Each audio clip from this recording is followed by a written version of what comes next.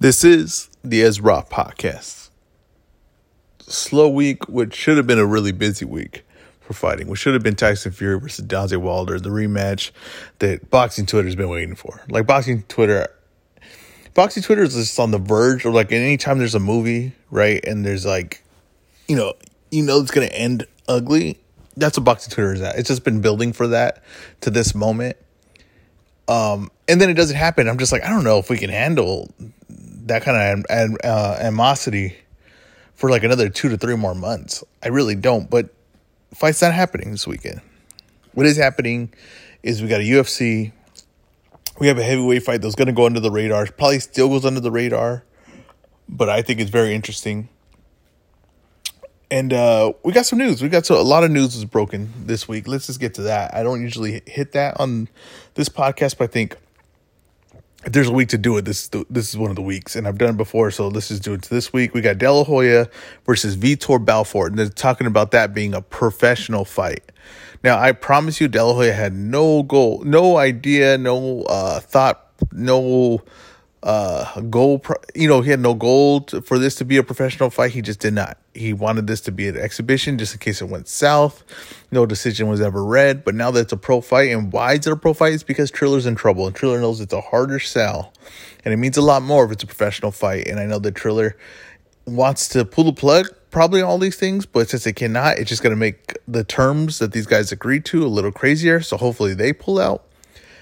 So De La Hoya's not going to pass up on that payday. So he's going to accept this fight at 180 pounds, professional fight against Vitor Belfort, who's a man that's fought all the way at heavyweight, even though it's MMA. And Vitor Belfort's going to win this fight. I'm the one calling it. I've been calling it for a while. This isn't new. This isn't news. I thought he would win at least in people's eyes and the fans' eyes because it wasn't going to be a decision read. But now he's just going to win in a legit pro fight against De La Hoya at 180 pounds. De La Hoya is not a 180-pound man. He's just old. Vitor Belfort's old too, but he's going to get into excellent shape to get to 180 pounds. And he's got a little bit more left in the tank, I believe, than De La Hoya. And De La Hoya's going to lose this fight. And this is how legacies end, and it would all make sense, right? Wouldn't it all make sense for De La Hoya's legacy to end like this? The people with hectic lives, right, and hectic lifestyles, they don't usually end good, right? It's not like in a movie, the guy hectic lifestyle, he turns it around and he marries a girl and he stops going to parties and everything like that. But in movies, it's not like that. In real life, it's not like that. It's not like the movies. It just spirals down quick. And that's what De La Hoya is going to end up doing. No matter how in shape he looks or wherever he looks, he's not going to have what it takes to be in there. And he's going to tire out. And he's going to maybe look sharp early, but he will tire out. And Vitor Belfort's going to be too big. And Vitor Belfort's going to be too aggressive. And he's just going to win on points. And De La Hoya's going to look old in there. He's going to look slow. His reaction's not going to be what he wants it to be. His legs aren't going to be what he wants it to be. It's going to be a lot of holding. And Vitor Belfort's just going to out-rough him in the inside. I really believe that. Now, speaking of Triller, they have Teofimo Lopez versus Kambosos. And they want to move that fight to Australia. Where that would... Kambosos, where he's from, where they feel like they could sell out an arena, get more attention for it. And Teofimo doesn't want to do this. But once again, same thing. It's a big payday that Teofimo's guaranteed. Now, for Triller, there's no negative to this. If he pulls out and if he continues to go with it, then they sell more tickets. It's a big fight in Australia. They have a chance to make more money because I'm not sure how good this pay-per-view is going to do. I doubt it does good at all, honestly. I think it was the wrong fighter and fight to really jump at with all your money. But they know that Teal really can't pull out of this fight because Teal's going to lose a massive payday. And Teal's not going to get payday like this for the level of opponent he's fighting for a long time.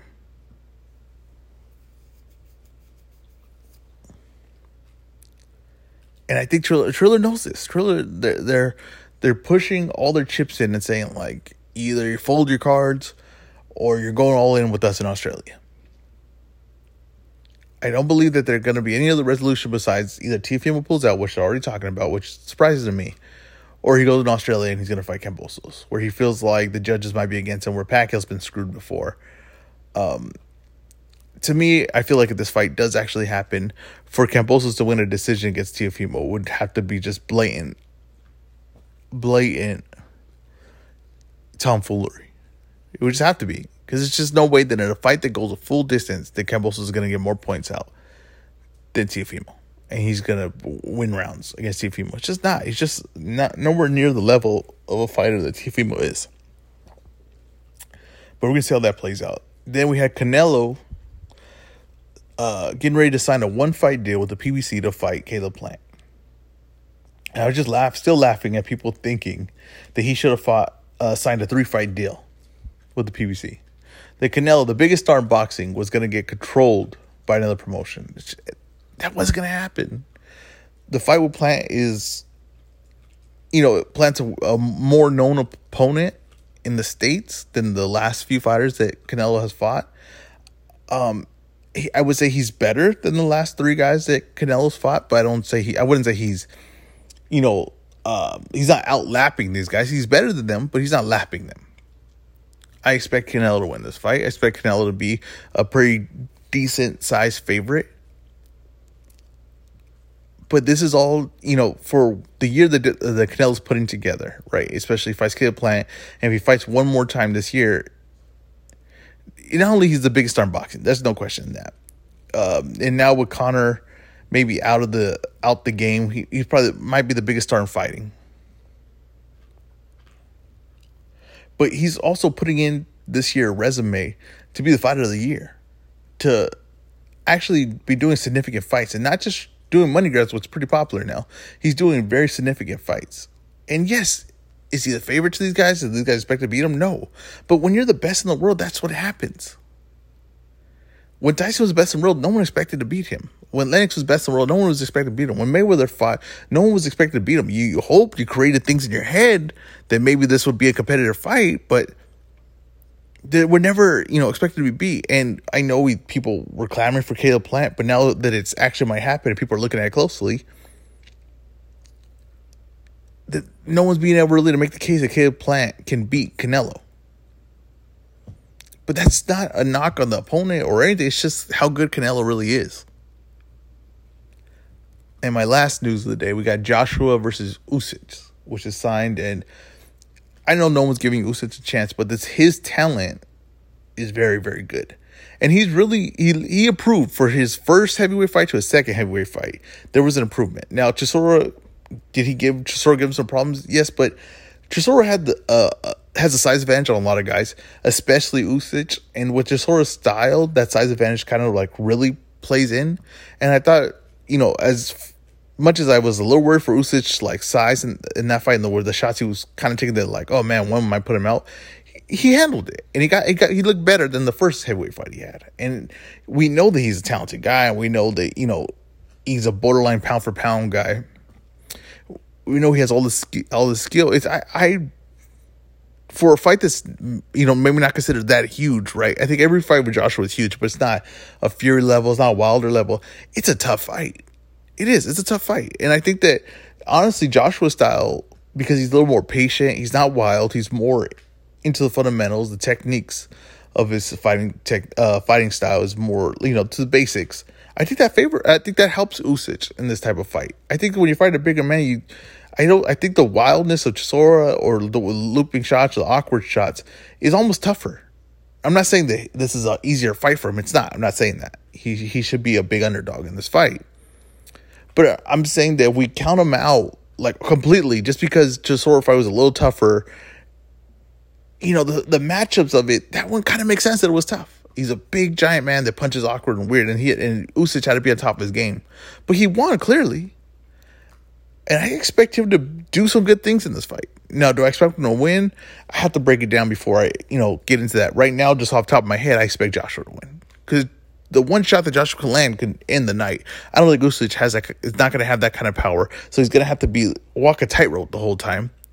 And I don't believe usually when someone does that against a guy that's above him, like Roy Jones versus Ruiz, he's way more skilled than the guy. I don't believe he's way more skilled than Joshua. Now, I think he might have more skill than Joshua, but I don't think he's way more skilled than him. I think Joshua is behind Usyk on skill-wise, on the ability-wise, but just slightly. You know what I mean? He's not lapping him. Like I say, he's not lapping him.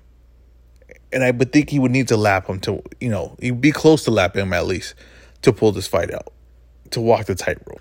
Now let's get to this week's fights. I got to do a thing to take notes. It's going to get a little tricky. It definitely is going to get a little tricky. Okay, this guy, I think I always go off the biggest fight, start the biggest fight of the week, and it's TJ Dillashaw versus Corey Sandhagen. Now, Dillashaw coming off of suspension for PEDs, steroids, 2-year suspension. Before that, had just got stopped by Henry Cejudo. And Dillashaw, at that moment when it was all taken away from him, he was a 135-pound champ. He was going for 125. He lost that, but he was still a 135-pound champ. Now, Corey Sandhagen was injured for a while. Took a little ways to get up to the UFC. Now he's here. He's considered, a top contender for the title. And Dillashaw is trying to leapfrog his way back into title contention. And he has the name. He's got the rep. But does he still have the ability? Is he still one of the top guys in fighting? To me, I have my doubts. And even when I look at him and when I break down his fighting, his fighting technique and style, I see why it was effective then, right? But because MMA is growing every year, right? It's growing at a rapid rate. Technique, styles, abilities, it's all growing. The 2 years that Dillashaw was in MMA to now, it's a completely different game. And I think that's what he's going to see the most here. He's going to see that some of the stuff he did, the innovative stuff, is still here. But people are doing it better than what even he imagined or could even imagine, or the thought process. It's sharper. It's cleaner. It's not so wasted movement. Now, Dillashaw does a lot of things, but he does a lot of wasted movement. He does a lot of things that's kind of nonsense. And I think that when he first started doing it, it was confusion there. It took a little time to adapt, but I think the guys adapt to it. And I think Corey Sandhagen is kind of doing a better style, the same style that Dillashaw is doing, just better. He's more efficient. Not a lot of excess movement. More straight pinpoint shots. And I think that Dillashaw is going to come in, and after 2 years, especially his style that kind of like demands being in the rhythm of it, I think he's going to come out cold. He's going to have a hard time adjusting to that. I think Sandhagen's going to be more sharper, more pinpoint, more matter of fact with the style. And I think Dillashaw's going to fall behind early. And another point to bring up on this is they used to be sparring partners. And there's rumors on who got the better of it. A lot of people saying Sandhagen got the better of it. But Dillashaw saying he took this fight because he knows what Sandhagen brings and he knows he's better than him. We're going to find that out early. We're going to find that out very, very, very early in this fight, because I think that one of them, and I'm saying, like, let's say Sandhagen, maybe it was competitive when they sparred, but Sandhagen feels like he's a much better fighter now. So he might not have to change his style too much, because he feels in his mind that the style he had then, he's much better at it today. But now, Dillashaw coming back, if he was not getting the better of it back then, he's going to change his style completely. He's going to do something that he's not used to doing. When I imagine he's going to look for a takedown. He's going to look to get Sandhagen down, because knowing that Sandhagen lost to Aljamain Sterling and he gave up his back, I think Dillashaw's going to try to bring something in, which is Dillashaw's kind of like a creative fighter, kind of likes to bring stuff, improve, add elements to his game. I expect that he might look for a takedown in this fight, might look to put the pressure. Because if he does, because I imagine that when they go early, he's going to lose the stand-up fight. And then he's going to look for takedowns. And I just believe that he just will be a step slow, a step behind. And he's going to get out of, what he does best to me in a fight is mixing up the stand-up and kind of go to a takedown. And I'm not saying Dillashaw can't wrestle, because he can. But I just think when he gets like that, it's like almost like he knows that Sandhagen is better than him. Almost like he knows that he's seen this before. Almost like he knows that this has happened before. Another thing I noticed when I broke down both these guys' style, and it's both a weakness I feel like they both have, is that pressure does help their style fall apart. because their style has a lot of switching in it, a lot of feints. When they're going backwards, they don't have the time to do any of that. And Dillashaw becomes a lot less effective going backwards. Now, Sandhagen, because I feel like he can go more to a basic style and he doesn't really need the switch, and he can kind of just box or kickbox without switching, without the crazy kicks or feints or trying to confuse you. He could kind of fall back on that basic, just like a basic technique, fundamental style. I feel like he's more effective, but I do notice that he kind of falls apart too a little bit going backwards. The range of this early, I imagine a lot of kicks, because both these guys are going to go a lot of leg kicks, body kicks. Sandhagen is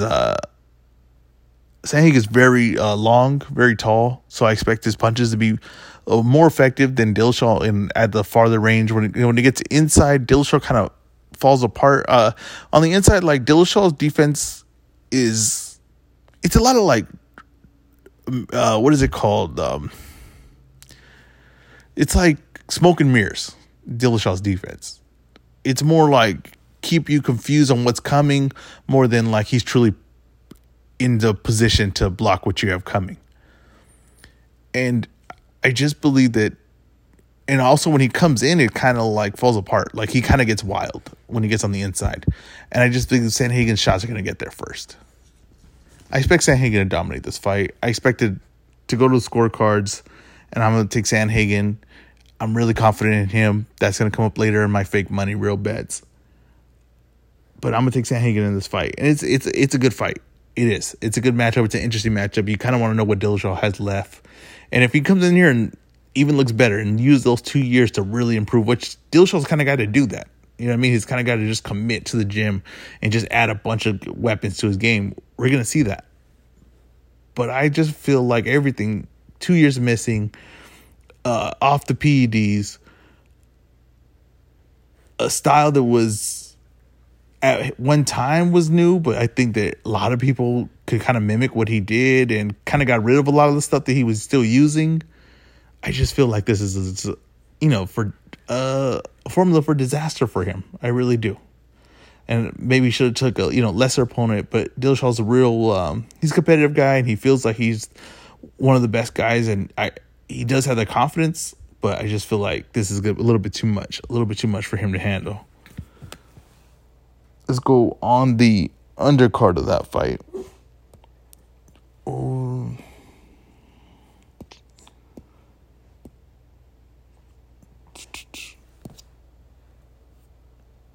Okay, we got Aspen Ladd versus Macy Chiasson. I hope I'm saying that right. And Aspen Ladd,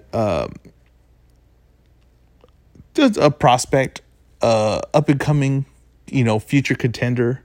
And Macy Chiasson, Ultimate Fighter winner. Both of them are looking to get into that contender spot in fighting, and they both have only one loss on the record. They're both kind of thought highly of. I think Aspen Ladd's probably the bigger prospect, the more well-known prospect, maybe the more hyped up prospect. But I think this is a tough fight for her. I think Macy Chiasson, although kind of stiff herself in stand-up, I just feel like her height and reach is going to be a very huge advantage, especially the way Aspen Ladd likes to get in aggressive, but she's kind of stiff, open for shots. And I just feel like Macy Chiasson's shots coming from up top are just going to pierce right through, especially when Aspen Ladd tries to flurry and she stomps in. I just think Macy's going to be way more effective, and she has a strong straight left. And I think that if Aspen Ladd starts walking into that, she's going to be in trouble early. I expect that to happen. I expect Aspen to start looking for a clinch. I expect Chiasson to be really effective in the clinch because she's very effective with her knees in the clinch. She's very strong, has some good posture, and I expect this fight to see all three parts. I expect Chiasson to dominate the stand-up, get to a clinch, dominate that portion, and then when it gets to the ground, that's where it's going to get interesting. Now, Chiasson, pretty good on the ground, long, able to use her long body, long limbs, but Aspen's very good on the ground. And I think that when she gets on top, she's very heavy, she's very dominant, she has very good control, she's very quick to grab like a wrist control, she's very good at getting in the correct position to put you at all the disadvantages. And I believe that's where this fight is going to get competitive. I believe everywhere else in this fight it's not that competitive, but on the ground it is very competitive. I just think that Aspen's going to take too much damage in the first part of the fight to get to that position to get to the ground. And by the time she gets there, it'll be a little bit too late, a little bit too much damage. I expect Giselle to get a stoppage in this fight around the second round. And I think she's an interesting prospect, especially just because of the attributes she brings, the height, the reach, the control. These are two very calm fighters. Like, I don't expect,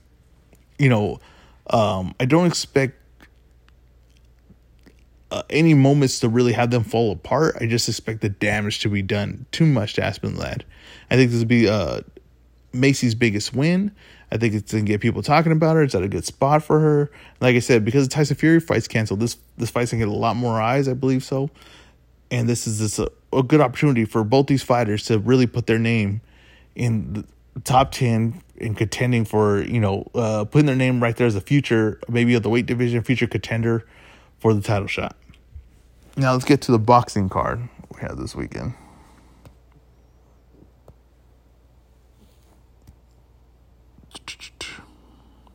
We have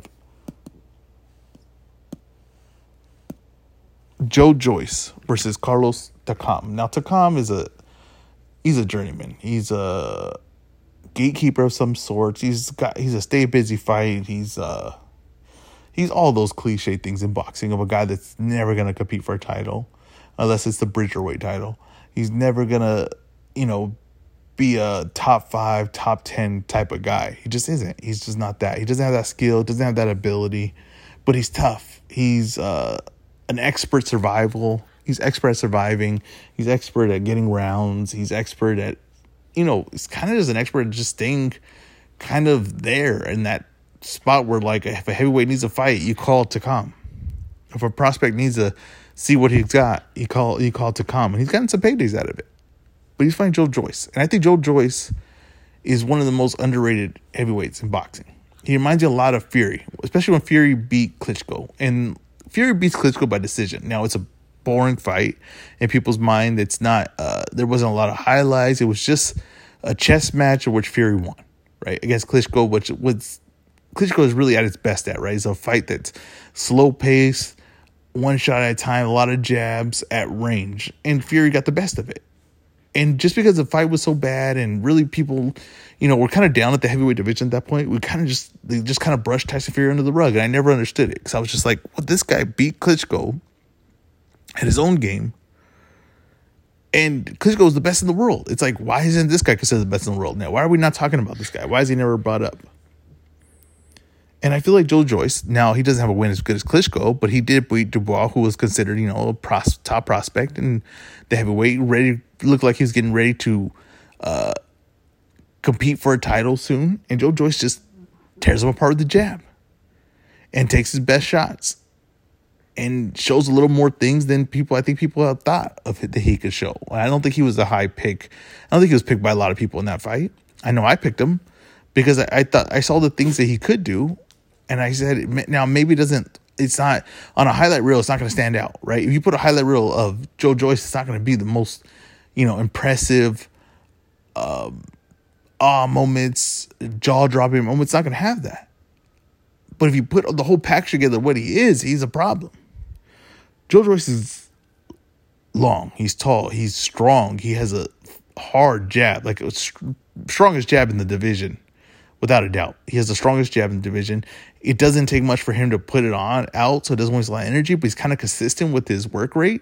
He's kind of better at moving than what you would assume, what people make of it. People know what's talking about Joe Joyce's footwork, but he does have some footwork. It's slow. It's a little bit lumbering, but there's some footwork there. There's some technique. There's little slight defensive moves that he makes that, he gets hit, but there's sometimes he's moving out of shots and he's making you work. And especially if he's pushing forward and you're just kind of like hitting him with everything you got, because he has one of the best chins of boxing. His shots are slow but heavy. He's kind of, honestly, reminds you of the old George Foreman. When George Foreman came back in his 40s, he reminds you of George Foreman. He kind of has George Foreman style with a little more legs. And honestly, that George Foreman gave a lot of problems to Evander, beat Michael Moore, beat some guys. Lost some fights, but beat some guys. But he never had legs. Now imagine that Joe Foreman can move around a little bit. had little something to his legs. And I was hearing the Sunday Puncher, and Angelo was saying, that he might have missed it, right? Because he's about 36 years old. That he might just be too old, and he's going to miss his shot at what he possibly could have been. And I don't agree with that, because the two things that he has don't really go away. At least not due to age. And that's his chin and his power. He's not the fastest man in the world. I don't believe that he's going to get, much slower than what he is right now. Now, his leg movement is not explosive. Why his leg movement works is just because he just kind of moves discipline. He kind of has the fundamentals of like, this leg leads this way, this leg leads this way. And it's consistent. It doesn't take much time to think. He's just doing it. So I believe that his chin is one of his best qualities, is that he does have little defensive moves, but he's going to take some shots on the chin. That's the way it is. He's going to take shots on the chin. But he walks through big shots. Dan Dubois hits hard, and he walked through them like nothing. Like there was nothing affecting him at all. And his shots start to add up, and his jab just broke his face apart. So I think Joe Joyce is a problem, and I don't expect him to go away soon. And I think that the person that beats him is going to have to be pretty damn good. Carlos Takam is not pretty damn good. Charles, and that's Atticus. And Atticus had to make an appearance. He couldn't just let me get to this podcast without saying, like, I'm going to raise hell. No, that's not him. He's like, no, I want to make an appearance. I'm telling you, I'm gonna win a podcast award one day. And I'm going to get Atticus one, and just because he made a noise on the podcast. So it's going to be featuring Atticus, just like Jay-Z did with his kid. I'm really going to do that. But Charles Takam, like I said, is not bringing anything. Really, his style is just perfect for Joe Joyce to go 12 rounds. Now, if you want something to know a reason for you to watch, well, it's everything I said about Joe Joyce on what he could be, right? That's why I would say watch. But if there's a storyline you want to see, it's can Joe Joyce get Carlos Takam out of there? I have my doubts because Takam's a pretty good survivor. He likes staying on the outside, and I think Joe Joyce is going to keep him away with the jab. He's going to win the fight with his jab. I think his fight's going to go to decision. I think Joe Joyce is just going to jab away at him, pick him apart, chop him down, and Takam's going to be okay with just taking the decision, surviving this fight. I really believe that. Now, if Joe Joyce does something else where he's really puts it on Takam, then that's only to get more excited. But don't let this fight discourage you on what Joe Joyce is. Because I think a lot of people are going to be like, well, that was a boring 12-round fight. Joe Joyce is limited. All those things. I'm already telling you that's probably what's going to happen. I'm already telling you that don't let that deter you from saying Joe Joyce is a problem for any of the top heavyweights. What's the counter for Takam? I don't really believe there is one. I don't believe there is one. And I usually come up with something. I don't believe there's a counter for Takam. I think Takam loses this fight. I don't think there's any way he wins it. Now, could he get on the inside and outwork Joyce? I don't think so, because I don't think Joyce has a bad work rate. Like, I think Joe Joyce's work rate's all right. It's kind of slow, lumbering, but it's consistent. There is no way that Joe Takam can win this fight. And that's going to come back to, again, my fake money, real bets.